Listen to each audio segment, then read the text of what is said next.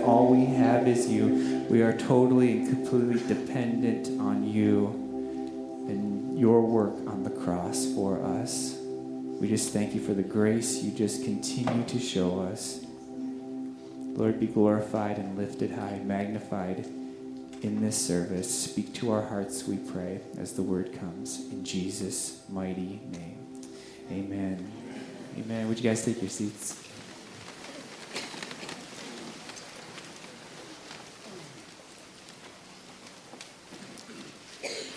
Well, good morning. Always a smile to be able to come up here and preach after worship. I'm just thinking of how incredible worship is going to be in heaven when we get to experience some of these things down here. Would you pray with me? God, we do praise you for who you are. God, we thank you that we can come to you in worship. What a joy. God, what a privilege that is. God, we thank you for drawing us near to you. God, we thank you for your love and for your grace, your forgiveness, for what you've done on the cross for us. God, we pray this morning that we may be open to you, open to what you have to teach us, open to encourage us, to challenge us, to convict us, ultimately to bring us into a closer relationship with you. God, help us to become followers of Jesus Christ in every area of our life. God, we thank you for this body here. We thank you for your blood. May you be with us in this service. May you use the preaching of the word to change hearts. It's in Jesus' name we pray. Amen. Well, beginning in Matthew chapter 6, if you have your Bibles, Matthew chapter 6, we've been systematically kind of going through Matthew. And we saw from the very beginning, Matthew chapter 6, verse 1, where Jesus kind of talks with us about our giving. And then we go into verse 5, and we've looked at prayer, about how we are to pray, how we're to do that in secret, what we are to pray for. And then we looked at the model prayer, also known as sometimes the Lord's Prayer, but we know that that's the model prayer. Then we kind of moved through verse 16, and we looked at fasting last week. And today we're going to be looking at verse 19. Verse 19. And there's two commands that we're going to see this morning. Two things that Jesus tells us in verse 19 and 20. And I only want to take those two, and then we're going to build upon the message from that. So if you have your Bibles, turn to Matthew chapter 6, verse 19. And beginning in the beginning of verse 19, he says this, do not, so we know this is a commandment, do not lay up for yourselves treasures on earth. Pause there. So he's given us a commandment to do not do this thing. And then we see in verse 20 where he says, but do this, lay up for yourselves treasures in heaven. So he's given us two things to do. Do not do this. And then he goes into the next verse and says, do this. And the nice thing about Jesus is he doesn't just say, because I said so. Kind of how parents' answers are when the children, because I said so. He actually goes to explain why don't do this thing and why you should do this. So we're going to kind of break that down. But before we do, we need to look at a key word here, and that word is treasure. Talks about do not lay up for yourselves treasure on earth, and do not lay up for yourselves, or lay up for yourselves treasure in heaven. So treasure, according to the dictionary, is accumulated or stored wealth in the form of money, jewels, or other valuables. Second definition of it, a valuable or precious possession of any kind. And third, one, so a person considered especially precious or valuable. Point number one that we need to see here this morning is Jesus is understanding there are, in fact, two different treasures. And many times, I think, in the Christian life, we think that there's only this heavenly treasure and everything else really isn't that big of a struggle for us. But Jesus is saying there are, in fact, two treasures. There's earthly treasure and there is heavenly treasure. And he's not downplaying earthly treasure. He knows it's our natural temptation to pursue earthly treasure. Earthly treasure could be wealth. It could be a job status, lustful desires. It can be an addiction, a home, a car, or even enjoyable hobbies. And there is extreme danger in us not realizing how tempting earthly desire really is. That leads to point number two. Earthly treasure is desirable. Earthly treasure is desirable. It's not as if we see two treasures and we automatically are like, oh, that one's not anything. We're going to pursue heavenly treasure. No, Jesus is saying earthly treasure, it can give you fulfillment. Did you know that? Earthly treasure, it can fill us up. It can give us fulfillment. It can provide happiness for us. And many times we have the Christian lingo where we say, but it's not true happiness, right? It's not true joy. It's not true fulfillment. There are plenty of people living this life for earthly treasure, and they are having a lot of fun, right? And Jesus is saying, you have two choices here. And he goes on to explain why one is a horrible choice and why one is an incredible choice. And we only know as a follower of Jesus Christ why heavenly treasure is incredible, and we find true fulfillment in Jesus Christ. But the world finds happiness. The world finds all these things in their treasure. So Jesus is saying there's two treasures, and earthly treasure is very desirable.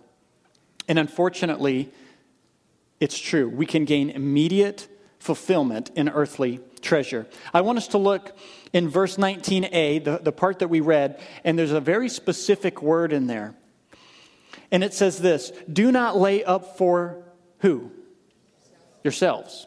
So Jesus is not saying it's not about you can't have any money, or you can't have a nice house, or you can't have this in your account. He's saying you don't store it up for yourselves.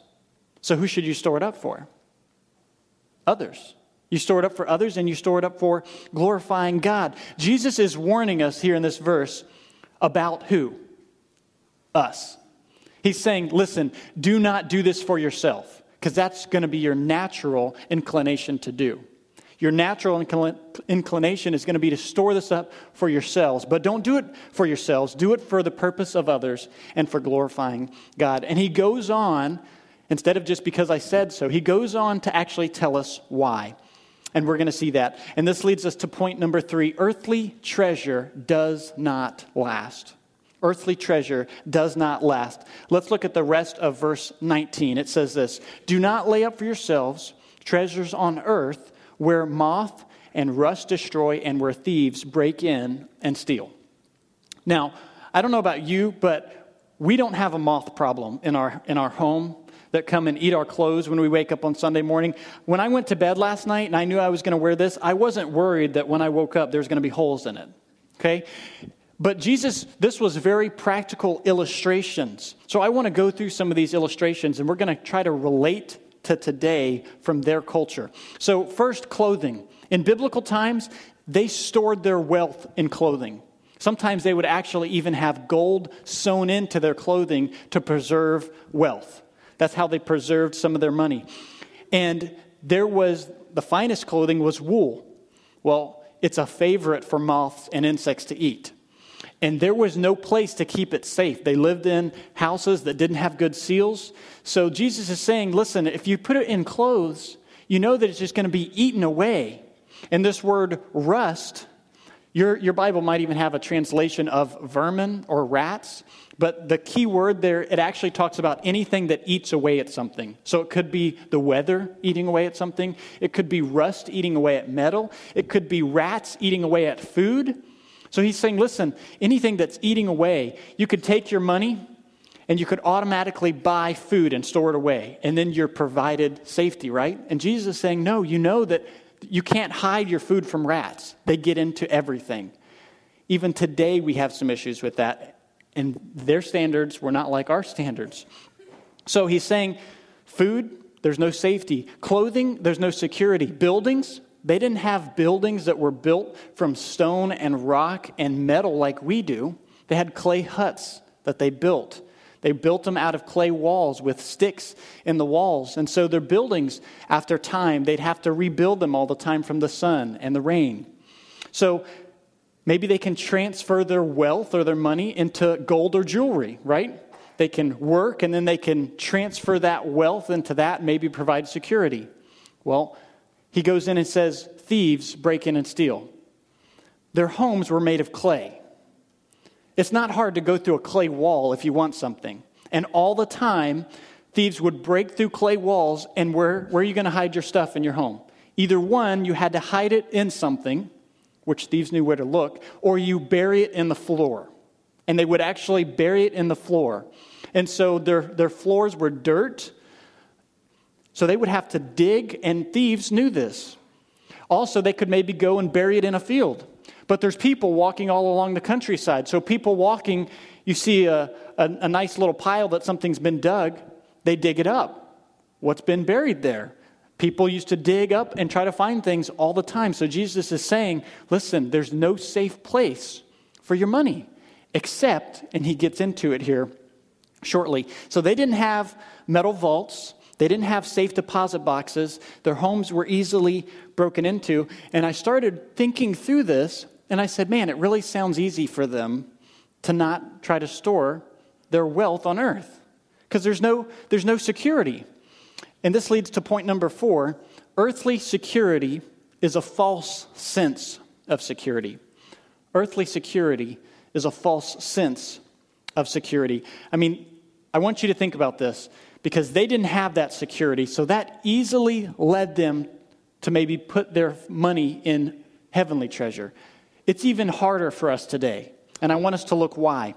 In our day, we have insured bank accounts, right? You put your money in. Even if a thief breaks in and steals it, it's insured. Your home is insured. You can have a safe in your home bolted to the floor and bolted to the wall that weighs 1,000 pounds. So even if a thief does break in, it's going to take him a long time if he's ever going to be able to get into that, right? I mean, we have so much security. We have home security systems. We have life insurance plans. If something happens to me, or something happens to my wife or your spouse, right? That's going to provide just in case. They didn't have these things. They didn't have banks. So for us, this led me to a question. Do you think that this access to increased security makes it easier or makes it harder for us to store up our treasure on earth? This access that we have, which is great, do you think it makes it easier for us or harder? Easier, right? It's a lot easier to store up our treasure on earth because there's safety. We have safety, security in our stuff. I want you to imagine your life with absolutely no security. You wake up, you're not sure if your clothes are going to be in how they were when you went to bed, right? You're not sure. Next time you go out to the barn, you have a barn in this illustration. Next time you go out to the barn, if there's going to be food there or if it's spoiled from mold. You're not sure when you open the cabinets that there's going to be food. Maybe somebody took it. Your bank account is at zero. You're not sure where you're getting food for that day. There's no way for you to safely provide for your family. It's up in the air. If you lived your life like that, do you think you would have more faith in God or less? More faith, right? More faith. And the question we need to be asking, and I know for me, this is a definite yes, unfortunately.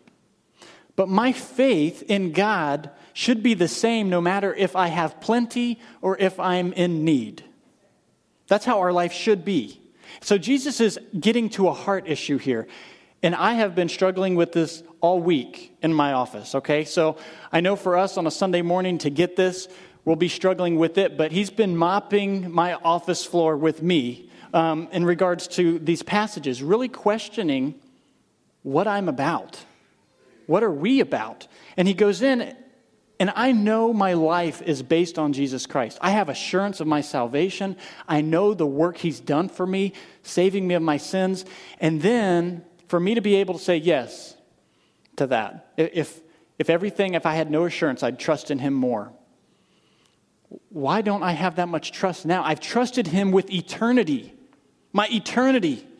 And I can't trust him with some small things. They seem very, very big to me. And I want us to look at a passage, James chapter 4. James chapter 4 looks into this. So James chapter 4, verse 13, if you would turn with me there.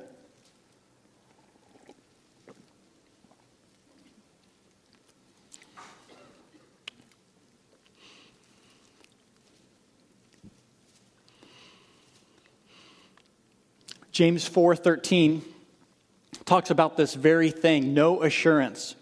It says, "Come now, you who say, today or tomorrow we will go into such and such a town, spend a year there, trade, and make a profit.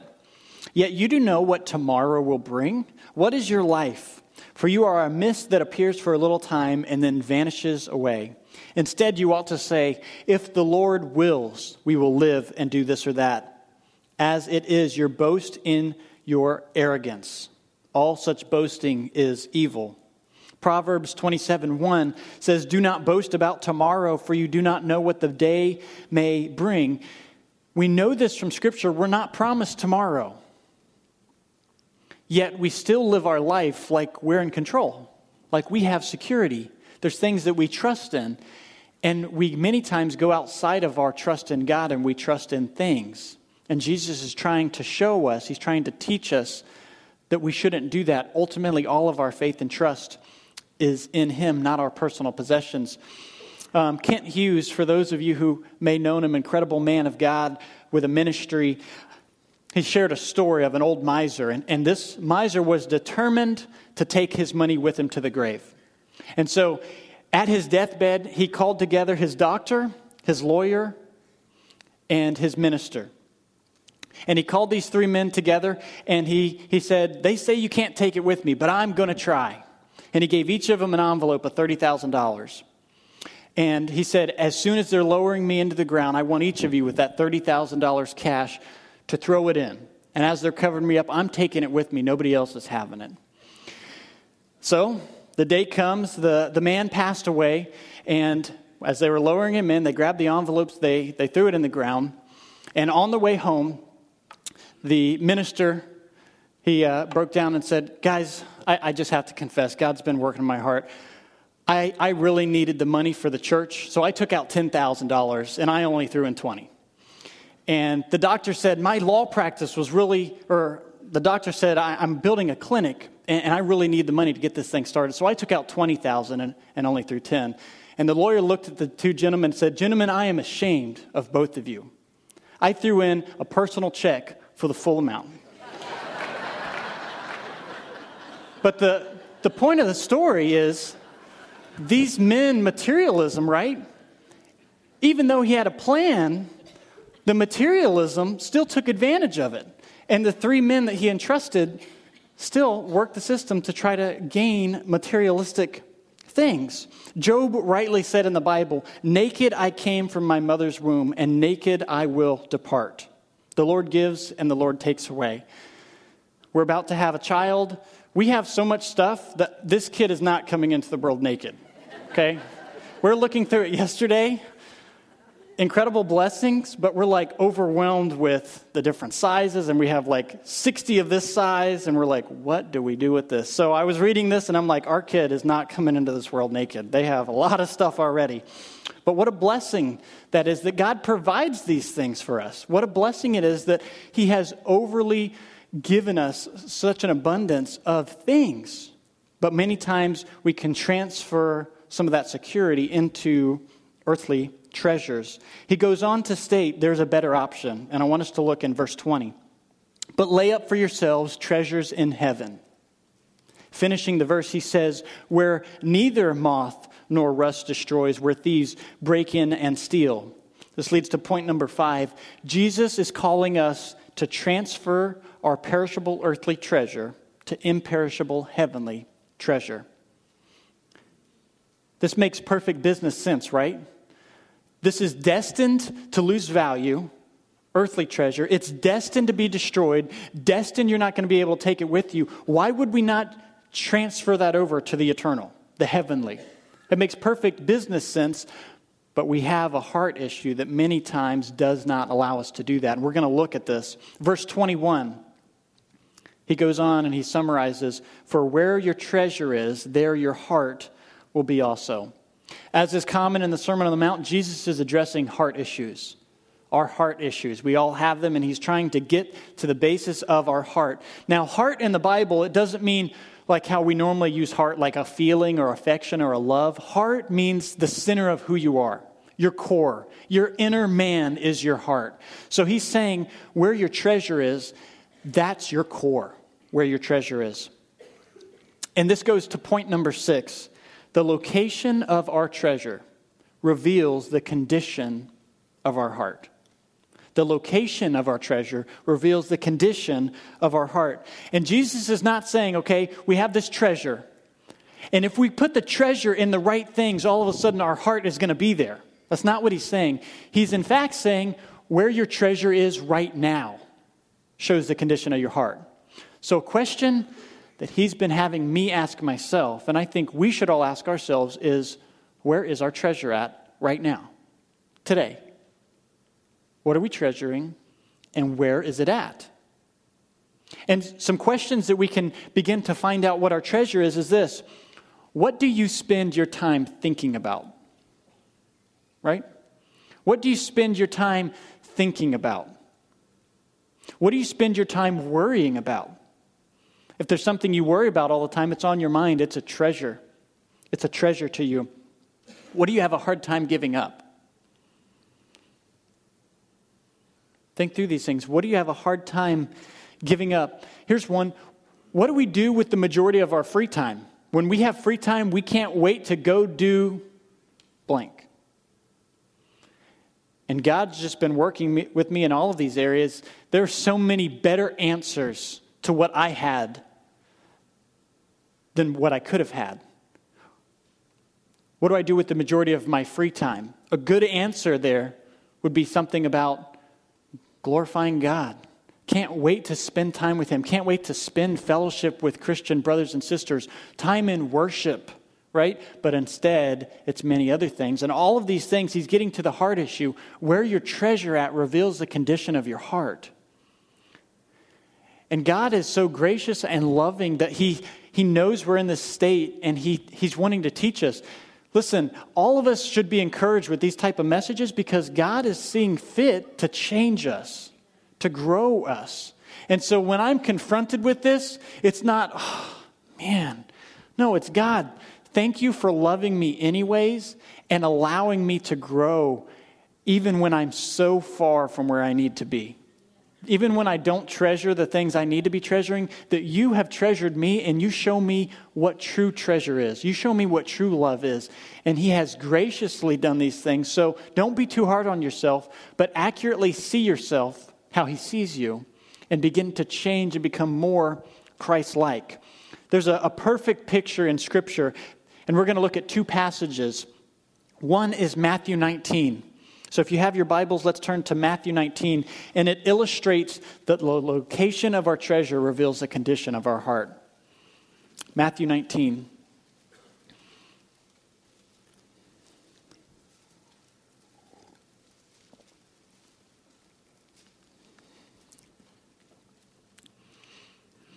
Says this, "Behold, a man came up to him saying, 'Teacher, what good deed must I do to have eternal life?' And he said to him, 'Why do you ask me what is good? There is only one who is good. If you would enter life, keep the commandments.' He said to him, 'Which ones?' And Jesus said, 'You shall not murder, you shall not commit adultery, you shall not steal, you shall not bear false witness, honor your father and mother, and love your neighbor as yourself.'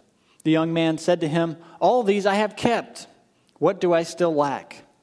So Jesus said to him, 'If you would be perfect, then go, sell what you possess, give to the poor, and you will have treasure in heaven, and come and follow me.'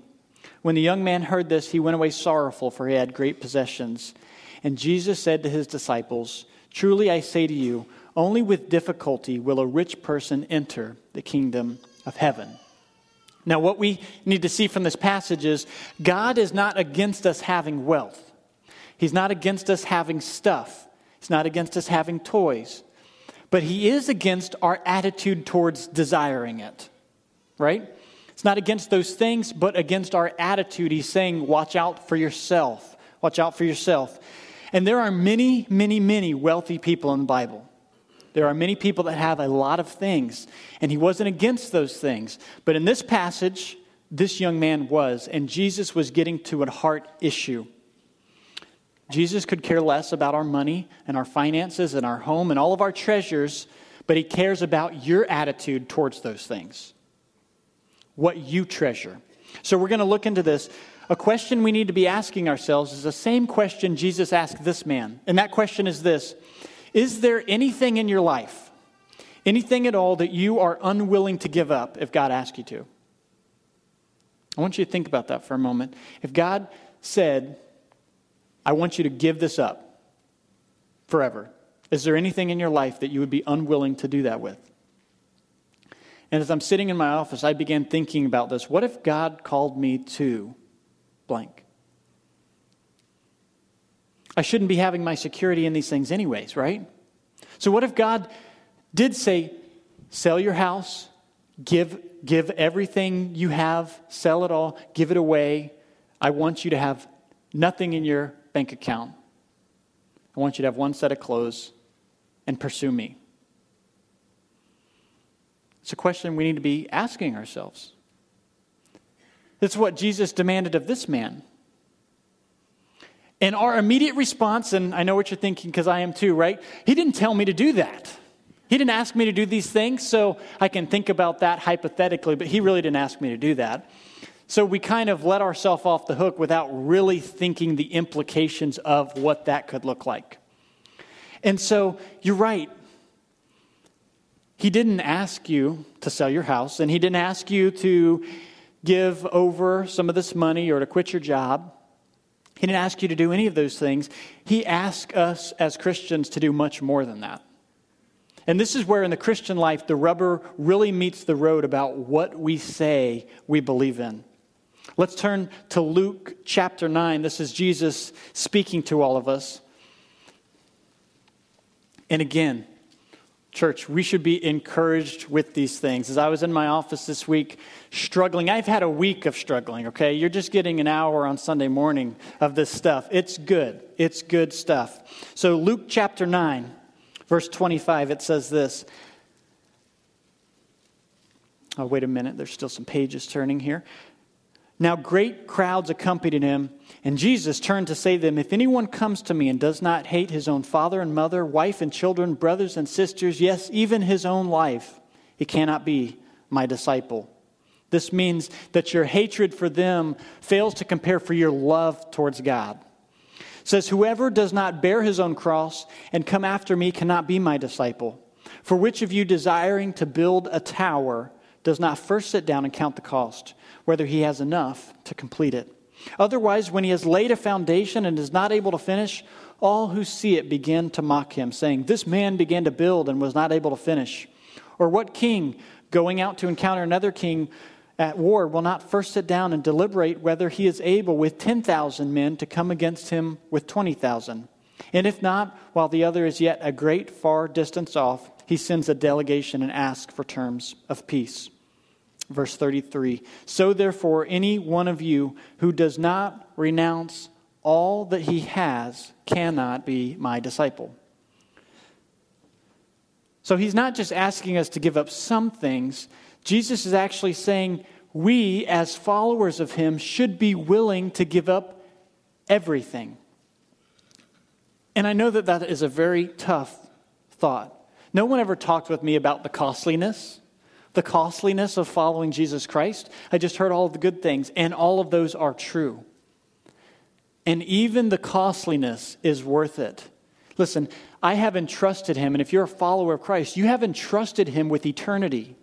The things here on earth, they're going to perish. And God is the one who takes care of your needs, not the things we put our trust in. And so, little by little, God is wanting to remove these things from our life, or at least our attitude and our desire. We can still have these things, but he wants to transfer our heart to really loving him and not loving the things he's provided for us. So I've been thinking about this a lot.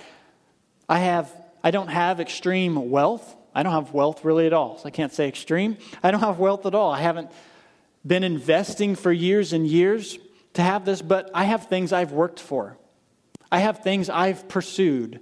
I have a home and I have a family. I have very many things I could treasure, and as do all of us. But Jesus Christ, the one who came, who took the wrath of God for you, the wrath of God for your sins, the wrath of God for my sins, all of my stuff pales in comparison to the gifts he has already given us. It pales in comparison. And when we focus on, I can't get rid of this, we're not focusing on what he has given us. And Jesus is trying to show us our heart issue about what our treasure is. We have to be focused on the right thing. And that focus comes when we focus on the person of Jesus Christ. Death, burial, resurrection, the things he has done for you. I want us just to take a moment. Take a moment and think what he's done for you. Satisfied the wrath of God for your sin, your rebellion that you knew and that I knew we did against God. He continually forgave that, forgives all of your future trespasses. And he's just asking that we come to him and we forsake everything and we say, it's all about you. Thank you that I can have trust in you. Thank you for faith. Thank you for your word. Thank you for worship. Thank you for brothers and sisters in Christ that I can lean on, that I can rely on. Thank you for a church. Thank you for my family. All of these things. So I've been thinking about this a lot, and I know there's a lot of areas that God is working and changing me. I want my life with hands open saying, God, you give, you take away. I want my finances to be about you. I want my time, because this isn't just a message on your money. I want my time to be about you. I want my words, what I say throughout my day to be about you. My treasure. I want my family to be focused on you. All of those things he's trying to get at. And I want us to look at this interaction with this young man that Jesus had. The man came to him and said, Jesus, what do I need to do? What do I need to do to be right with you? And Jesus gave him a list. And the man said, I kept the list. And then Jesus said, if you really, really want to follow after me. And then, did Jesus give him one thing or a bunch of things? Right? The man came and said, what one thing do I need to do? That's like if you're married or you're a son or daughter, you go to your parents or you go to your spouse and you say, hey, I want to help you around the house with something, right? What can I help you with? Can you give me something to do? And then they give you a huge list of things to do. And they're like, here's the one thing. This is what Jesus did to this person. And Jesus said, if you would be perfect, go take all your stuff and sell it. Now that would be hard enough, right? There are some things that are precious to us. We can't just sell that because it's invaluable, it's precious, it's priceless. But Jesus said, take that and sell it, which would already be a struggle. And then he said, take that money you get from selling your things. And then he said, go give it to who? To the poor. He said, sell your stuff. That's already tough. Take that money, now give it away. That's going to be tough again because now you can't get anything back.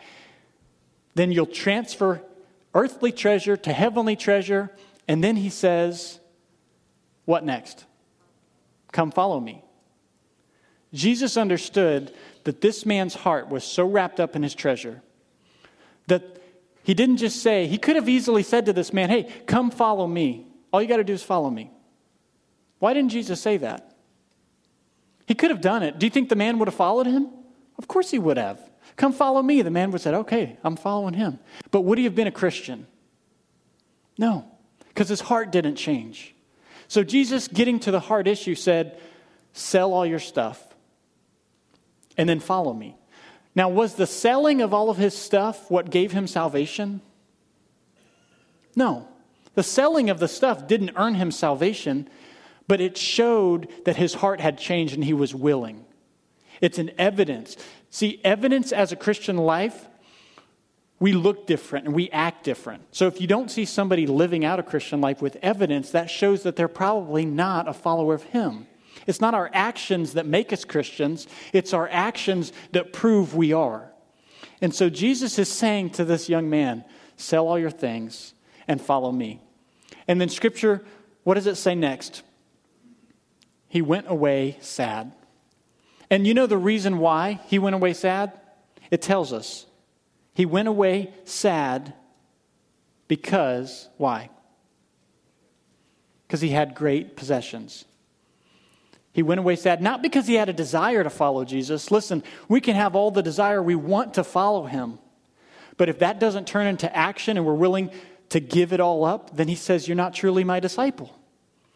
And this is where the rubber meets the road and why the Bible says, I believe that many people are going to stand before him and he's going to say, depart from me, I never knew you. because many people follow after Jesus and they haven't had a changed heart.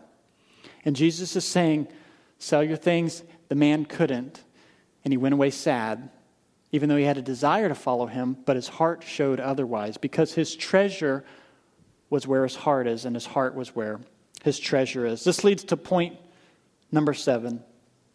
The problem is not the treasure, but our unwillingness to part with it. The problem is not our stuff, it's our unwillingness to part with it. And that's why when we have such a desire for things, or such a desire for this time to be spent here, or for this addiction, or for this certain lifestyle, Jesus does have an issue with that. And he focuses on it because, do you know why he focuses on that? Because he loves you. And because he sees it's not healthy for us. And so he pursues us and he wants to change our heart. That's why he's working in us even this morning. That's why he's working in this text as I'm studying it, because he doesn't want us to be fixated on earthly treasure because it's going to pass away. He wants us to be focused on heavenly treasure that we'll be able to enjoy with him forever. I have another passage that's going to show the opposite of the rich young ruler, and that's Acts chapter 19. So if you have your Bibles, Acts chapter 19. And while you're turning there, if you've been reading along in our Bible reading plan, you recently read this. So I encourage you, grab one of these and follow along with us as a church. There's so many things that we go through on this. So Acts chapter 19, verse 18, incredible story of what it means to follow him. Says this, also many of those who were now believers came. So new Christians, confessing and divulging their practices. So things that they used to have in their life, they became Christians. Their life radically looks different now. Verse 19, and a number of those who had practiced magic arts brought their books together and burned them in the sight of all. And they counted the value of them and found that it came to 50,000 pieces of silver. And after that, the word of the Lord continued to increase and prevail mightily. 50,000 pieces of silver. Do you know how much that is in today's money? $6 million. That in one day, the city came together, the new believers, they brought all of their things that weren't honoring to God and burned them. $6 million up in flames one day. Now, the world might look at that. Some of us might look at that and say, that is foolish. Those books could have been sold. That money could have been used to do something incredible for God. But Jesus looks at it and he says, faithful. He looks at it and says, devoted are these people, that they're willing to even give up finance and security in pursuit of me. And so this passage shows the opposite of the rich young ruler, that they were willing to give it up because their heart was not attached to those things. Their heart was attached to Jesus Christ. Our hearts, our minds, our lives, our words, our actions should be so wrapped up in the person of Jesus Christ, what he has done for us, that the earthly treasure, we begin to look at it differently. This earthly treasure, it's not for myself anymore. It's really for his purpose. And a radical thought I've been thinking this week, we save and we invest and we work hard. What if I change my thinking that I do all of those things not for myself, but for others? I want you to think about that this week. If you begin thinking, I'm working hard to provide for somebody else. I'm working hard for others. And that was just something that God was talking to me about is, have you ever looked at your work that way? That you're doing this to glorify God more. That you're gonna pursue him with more of your finance. You're going to pursue him with more of your time, with more of what you say your hobbies are. So our treasure should be so wrapped up into him, and we are thankful for what he's done for us, what he's continuing to do for us. So we as a church, we as a body of Christ, we need to continue to learn how to forsake things for him, because he has forsaken everything, endured the wrath of God. And because of that, we are able to have eternity in heaven. 1,000,000 years from now, we'll be able to be singing praises to him, safe and secure, where there is nothing we have to worry about. No anxiousness, no tears, no crying because of what he's done. So I pray that this is something that has been encouraging to us, challenging, convicting. And I thank God for his word because he loves us. He shares these things with us. Let's pray. God, we do praise you for who you are. God, I thank you for your word. God, it is always a pleasure, an encouragement, a challenge, a conviction to read through your word and really take it to heart. God, I thank you. You are concerned with my heart. God, I thank you that you are concerned with all of our hearts because you ultimately know what is best for us. And I know we can easily, and I easily get sidetracked to earthly treasure because it's immediate. It provides immediate fulfillment. It's fun. God, you weren't against us enjoying earthly treasure, but you were against us pursuing it as an idol. And God, so help us as Christians to be, as your word says, to be able to commit ourselves to you as a servant, as a slave. God, that I am giving you my life. As we just sang, God, that my life is yours to give, and I want to follow you. Take my life and do with it as you please. All I want to do is bring you glory. God, I thank you that we can be along the ride that we call this Christian life, where we're able to bring you praise. God, we thank you for the many blessings you have given us and you continue to give us. It's in Jesus' name we pray. Amen.